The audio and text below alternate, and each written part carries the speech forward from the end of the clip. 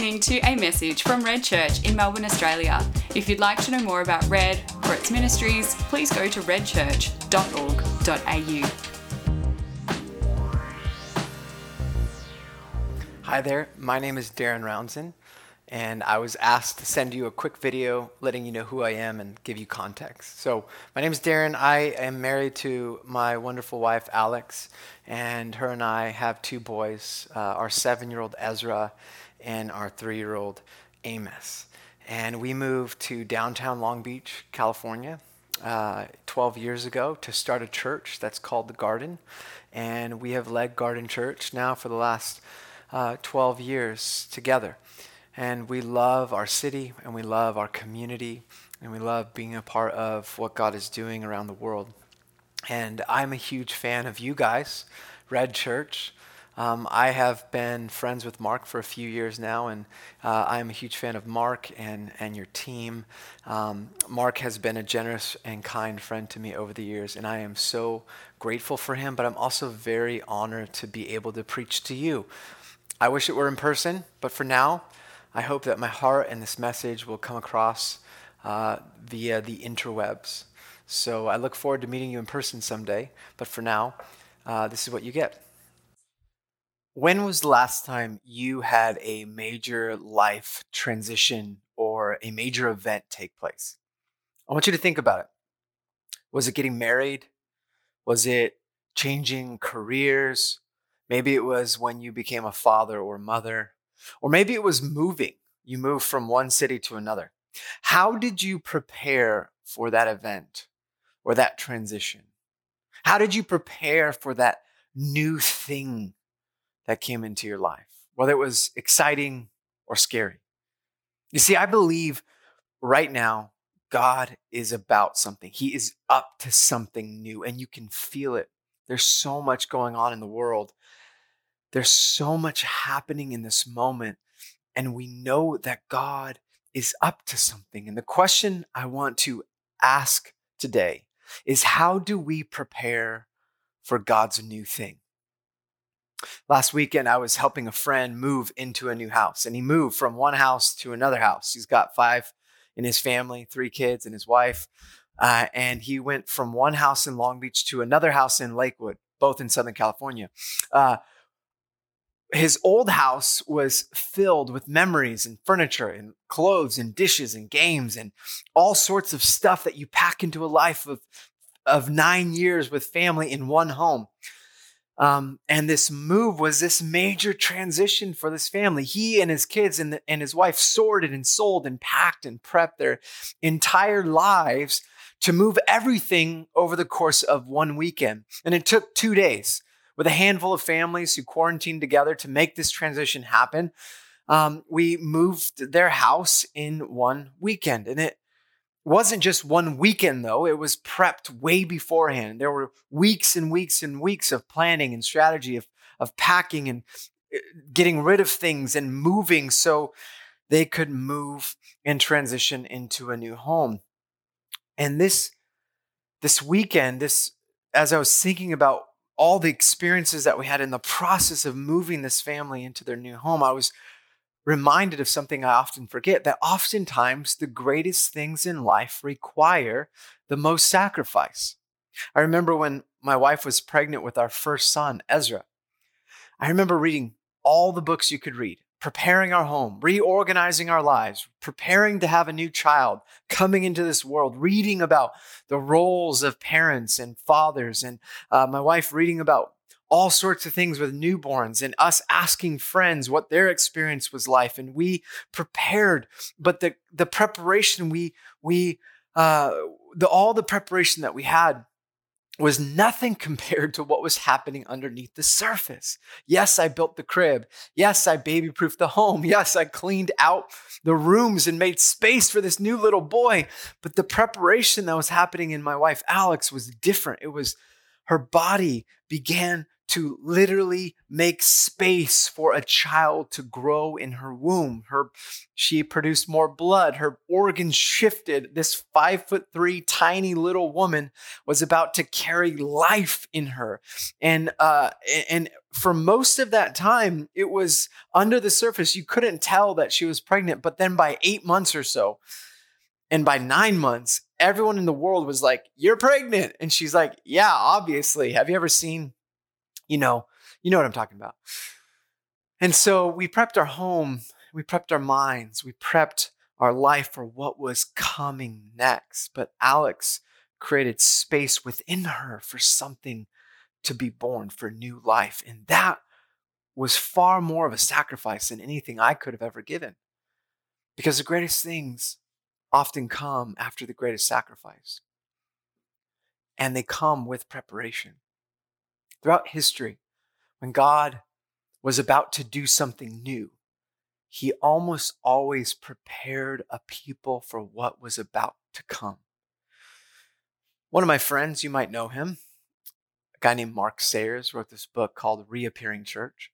And he says this: as we study how God brings renewal throughout history, we begin to see the pattern that crisis plays in renewal. A community may experience a natural disaster or war and may be pushed back into God. An individual may experience a period of wilderness and isolation, crying out to God, who then comes to them in their pain. This person gains spiritual depth, being renewed, becoming an influencer for God. Crisis and transitions that they bring are one of the critical ways that God uses to move us. Crisis precedes renewal. And oftentimes, the greater the crisis, the greater the potential for renewal. We are living in a crisis. We're living in a global pandemic, in a moment where things seem to be divided and there's debate. But I believe God is about to do something. So how do we prepare for God's new thing? If you have a Bible, go to Joshua chapter 3. This is familiar to many of you. Joshua is in the Old Testament. It's right after the Torah. And Joshua is going to give us some insight on how we today might prepare for what God wants to do in the future. Joshua is a book in the Old Testament that tells the story of the people of God finally inhabiting the promised land, a land that was sworn to their ancestors nearly 500 years before this decisive event in Joshua chapter 3. So I want to read this story and share some observations that I have, and then we'll pray and close up, okay? So Joshua 3 verse 1, early in the morning, Joshua and all the Israelites set out from Shittim and went to Jordan, where they camped before crossing over. After 3 days, the officers went throughout the camp, giving orders to the people. When you see the ark of the covenant of the Lord your God and the Levitical priests carrying it, you are to move out from your positions and follow it. Then you will know which way to go, since you have never been this way before. But keep a distance of about 2,000 cubits between you and the ark. Do not go near it. So the story is this moment where the people of God are about to go into the promised land and begin to fight their way towards this thing God is going to give them as possession. This was something they were preparing for. 40 years before this event, the Israelites were wandering in the wilderness, led by Moses. The book of Joshua begins with Moses' death. God calls Joshua, and they're now entering into this moment where they're going to inhabit the future. They're going to inhabit the new thing. They're going to enter into this land that was promised way back with Abraham. This is that moment. But I want to just make some observations because I think it's really fascinating as we talk about how do we prepare. The Israelites set out from Shittim and went to the Jordan and camped there before crossing. Now, the walk from Shittim to Jordan is only a couple of miles. Now, why would God have the Israelites pack up camp, leave their location, walk a couple of miles, only to set up camp again for a few more days? Why not just stay where they were at and then cross over? I think this small detail has some significant implications. And I was thinking about it because I was researching this and wondering how far is this journey and why would you do that? Especially if anyone, and the reason I ask this question is because I've taken my children camping without their mom. A couple of months ago, I took my two boys alone camping with another friend, another dad and his daughters, camping in the woods without our moms, without our wives. And we decided to do that because, well, man, camping is awesome. No, it is. It's great. But I spent so many hours preparing for the experience of camping in the woods with my children to make camping as comfortable as possible. I planned and prepped and loaded up the truck with all sorts of gear. And then when we got there, I set up all of the gear so that we could sleep outside. And what is camping? It's sleeping outside, but there is an entire multi-million, if not $1 billion industry dedicated to making camping outside as comfortable as possible. And I think that's something that I was thinking about. They pack up from Shittim because they have to be reminded of who they are. You see, oftentimes when we live our everyday, ordinary life, even wherever it is, we settle into the comforts that we create around us. We settle into the comforts. But when God is about to do a new thing, when he's about to fulfill a promise, he disrupts their comforts in order to reestablish their convictions. They pack up camp, walk a few miles only to set up camp again to anticipate the new thing God's going to do. He shakes them up. He disrupts their comforts. And in that process reminds them that this is who they are. They are forged by an identity given to them as they follow the word of God and follow his presence. That yes, it's easy in our ordinary life to get set up into the comfort and the comfortable and the secure. So when we are to prepare ourselves for what's coming next, if we are going to prepare for the new thing of God, we must first disrupt our comforts and reestablish our convictions. Comfortable living almost always leads to compromise. Compromise, you could say, is simply a lukewarm lifestyle in Christianity that doesn't compute with following Jesus. We move, from comfortable living to reestablishing our convictions. And when we reestablish our convictions in who God is and who we are, we remember why we're here. And we begin to reassess our values and our habits and our practices. And it creates space for God to do something new. Sometimes it's easier to settle into an identity that our work gives us, that our careers give us, that our significant others give us, that our dreams give us. We settle into finances as our place of meaning and significance and purpose and value. And when we get comfortable with those things, those idols, God first shakes us up. He moves things around. He wants us to put some things away, to get off that social media, to get uncomfortable, to remember who we are, who he is, and why we're here. Are you with me, church? Now, I like to hear this when I'm preaching in presently with you. And I don't know if you're comfortable with this, but if you're in your own homes, can you just say amen out loud? Are you with me, church? All right. Let's keep going. So the first thing we can do is we disrupt our comforts to reestablish our convictions. Then the story goes on. Joshua chapter 3. I love this verse. It says this: Joshua told the people, "Consecrate yourselves, for tomorrow the Lord will do amazing things among you." Consecrate yourselves, for tomorrow the Lord will do amazing things among you. How do we prepare for God's new thing? Well, the second thing we do is we repent from compromise and pursue consecration. Church, I think this is such a word for the moment, that in many ways, the comfortable lifestyles we live, that we create out of habit unintentionally, when we reestablish our convictions, we begin to awaken. We begin to see all the little micro compromises we've made along the way.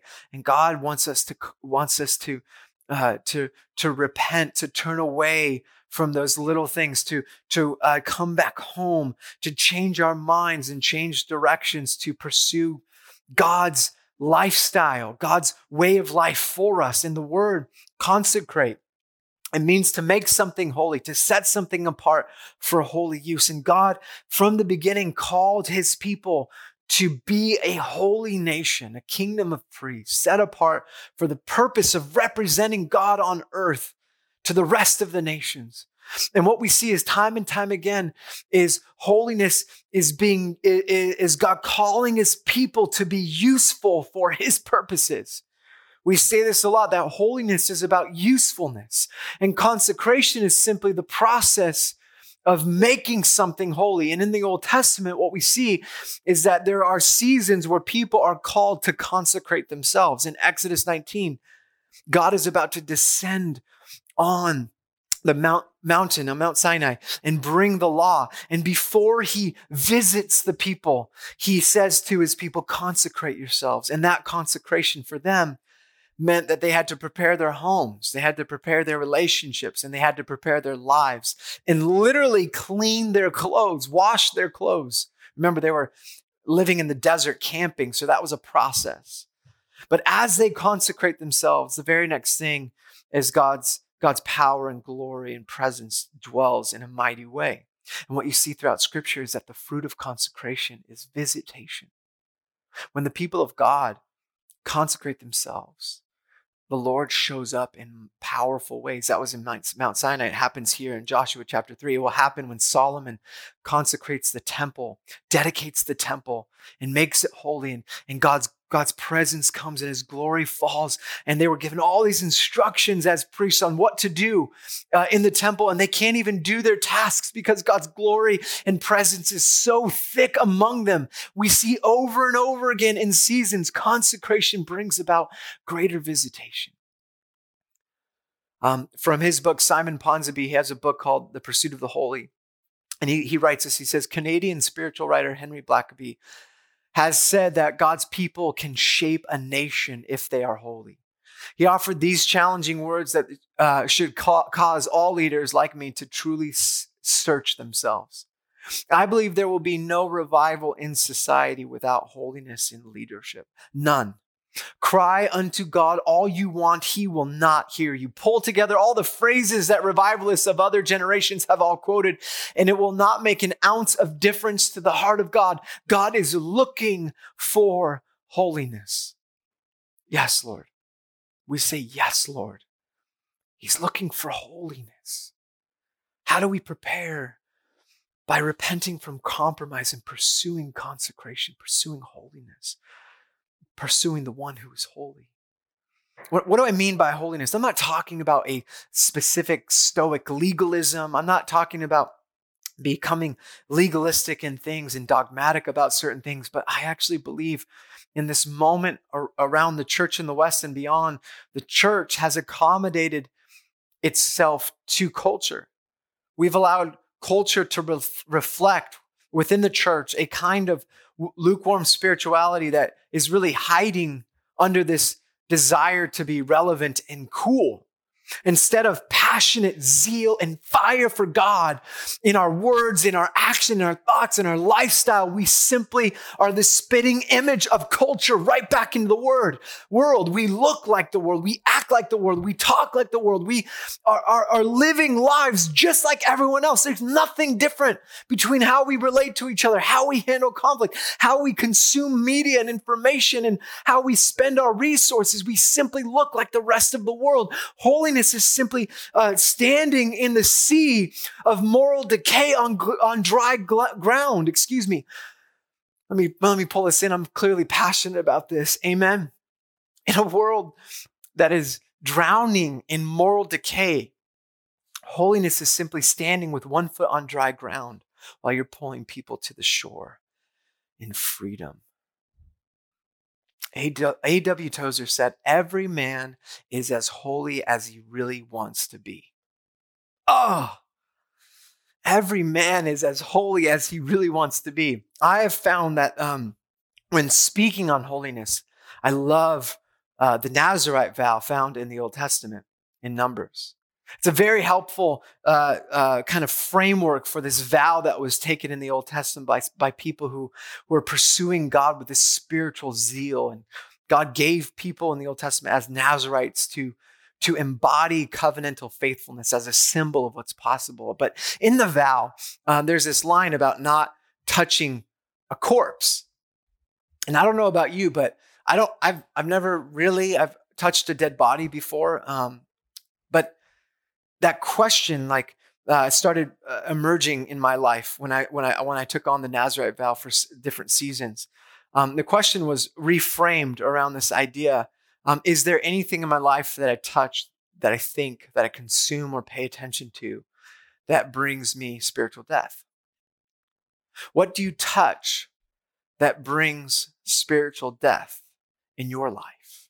Holiness might be for you observing the things around you and recognizing ways that you enter into seasons of laziness or sloth or overconsumption. For example, you might not struggle with drinking too much alcohol. That might not be an issue for you, but your Instagram feed might lead you to unnecessary consuming. Maybe the Lord is inviting you to a season of purity in those things and simplicity. You might not struggle with lust, but maybe reading celebrity gossip magazines and posts online might lead you to gossip about people. You might not struggle with inappropriate anger, but you might hide the way that you escape your ordinary life by binge watching Netflix or Amazon Prime. Well, I believe in the holiness movements of the past in regards to their call for moderation and sexual purity. I actually believe that our current generation needs to think deeply about the things that we are doing in our life in this digital age and pursue God in a new way. How do we prepare for God's new thing? Repent from compromise and pursue consecration. The rest of the story is what happens. And I want to share this because it's so beautiful. In Joshua chapter 3, verse 6, it says, Joshua said to the priests, take up the ark of the covenant, which symbolized God's presence, and pass on ahead of the people. So they took it up and went ahead of them. And the Lord said to Joshua, listen to this, today I will begin to exalt you in the eyes of all of Israel, so they may know that I am with you as I was with Moses. Tell the priests who carry the Ark of the Covenant, when you reach the edge of the Jordan's waters, go and stand in the river. Joshua said to the Israelites, come here and listen to the words of the Lord your God. This is how you will know that the living God is among you, and that he will certainly drive out before you the Canaanites, the Hittites, the Hivites, the Perizzites, the Girgashites, the Amorites, the Jebusites. See, the ark of the covenant of the Lord of all the earth will go into the Jordan ahead of you. God's presence goes into the water before you. Now then, choose 12 men from among the tribe of Israel, one from each tribe. And as soon as the priests who carry the ark of the Lord, the presence of God, the Lord of all the earth, set foot in the Jordan, its waters flowing downstream will be cut off and stand up in a heap. So when the people broke camp to cross the Jordan, the priests carrying the Ark of the Covenant went ahead of them. Now the Jordan is in full flood, flood all during harvest. Yet as soon as the priests who carry the ark reached the Jordan and their feet touched the water's edge, the water from upstream stopped flowing. It piled up in a heap a great distance away. So the people crossed over opposite Jericho. The priests who carried the Ark of the Covenant of the Lord stopped in the middle of the Jordan and stood on dry ground, while all Israel passed by until the whole nation had completed the crossing on dry ground. Oh, how do we prepare for God's new thing? This may seem obvious, but it's right here. And perhaps it's not so obvious, but we as the people of God, we obey God's word and follow his presence.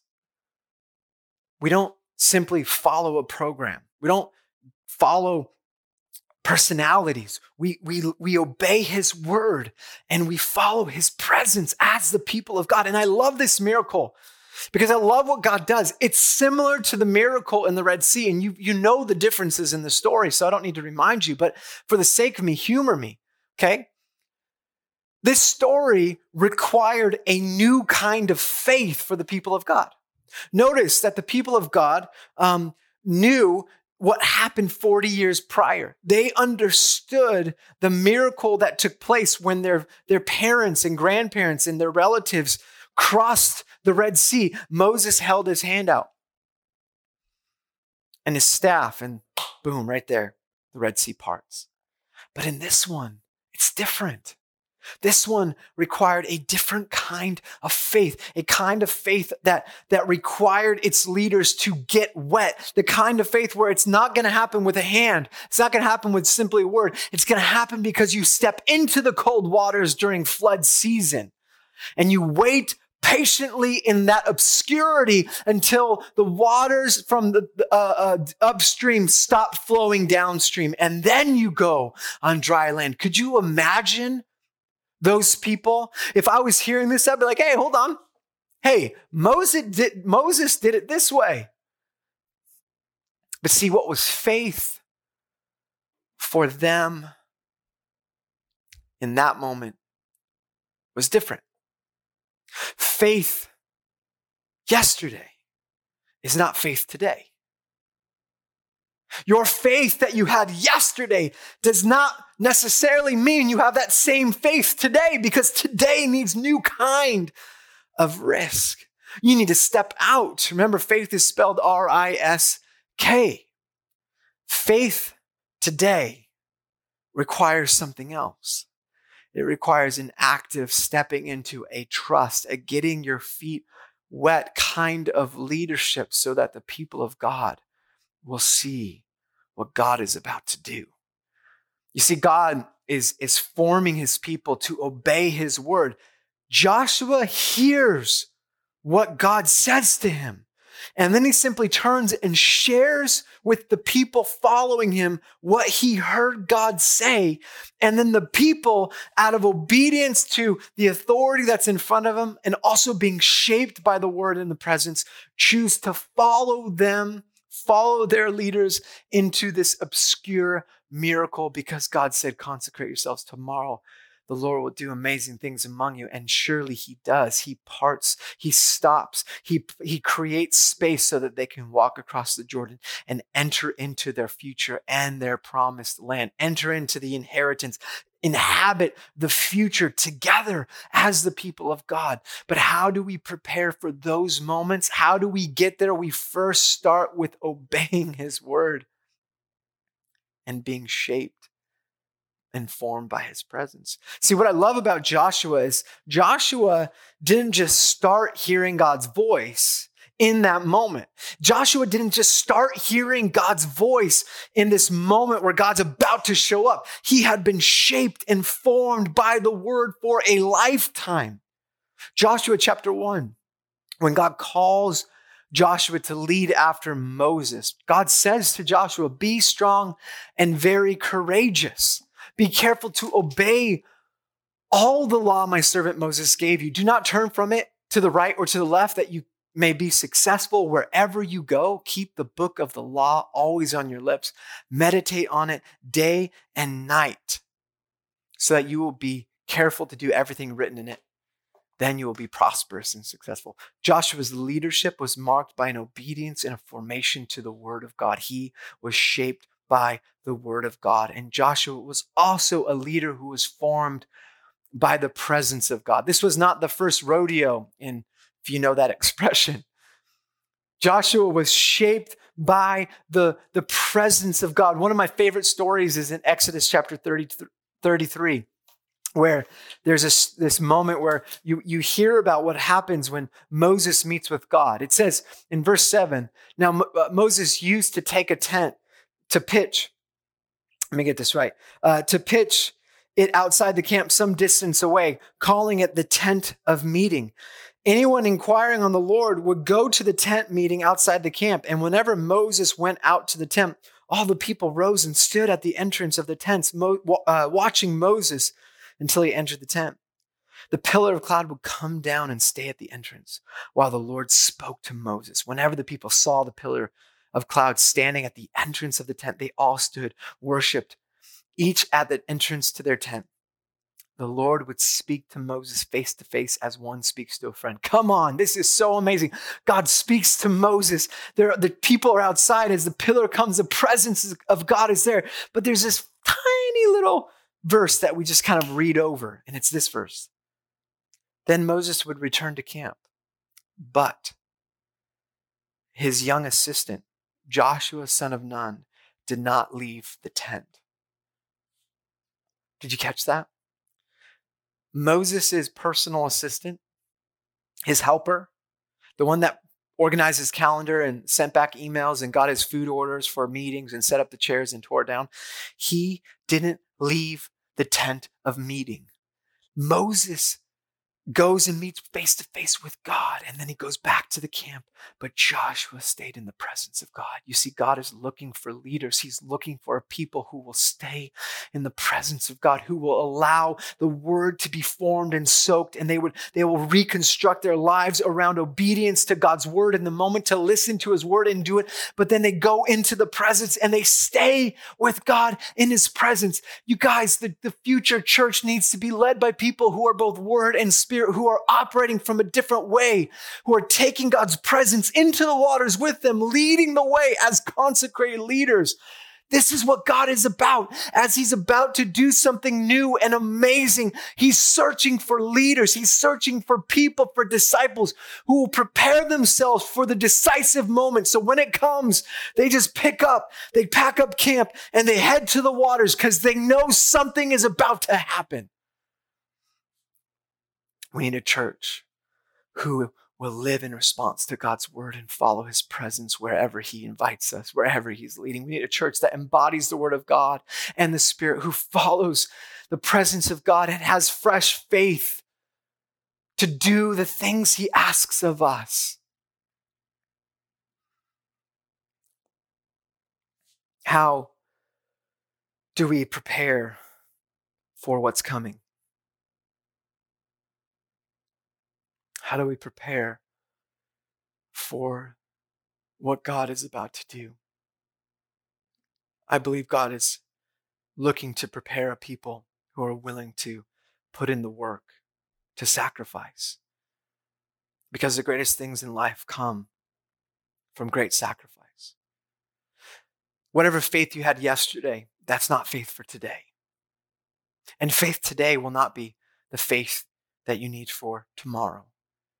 We need people who are willing to step into the waters and risk. We need people who will evaluate themselves, take inventory, to disrupt their comforts, to pursue God and reestablish their convictions, to those of us that are willing to repent from our compromises in order to pursue consecration. People who will obey God's word and follow his presence into the unknown. I believe God is going to pour out his Spirit in fresh ways on his people as you prepare your lives for what's coming. So what do you need today? Where are you as you prepare for what's coming? Are you shaking up the comfortable living?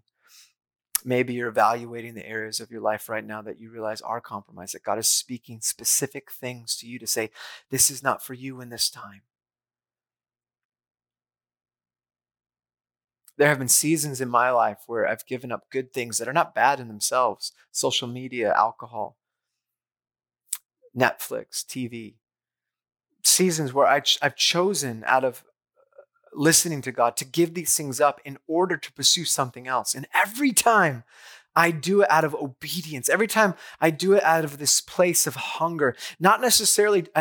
there have been times where I do it out of trying to discipline myself into some greatness, trying to discipline myself into purity. That doesn't work. But when God invites me into it and gives me the power and the grace to sustain me in this new thing, every single time, there is abundance on the other side. Brothers and sisters, God is about to do something. I want to invite you to prepare.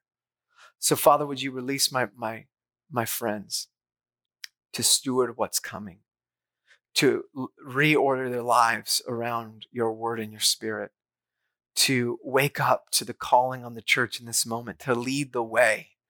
Release us, God. Prepare us and allow us to receive more, God. Would you pour out your Spirit in mighty ways as we follow you into the unknown? And we pray this in the name of the risen Lord Jesus Christ. Amen.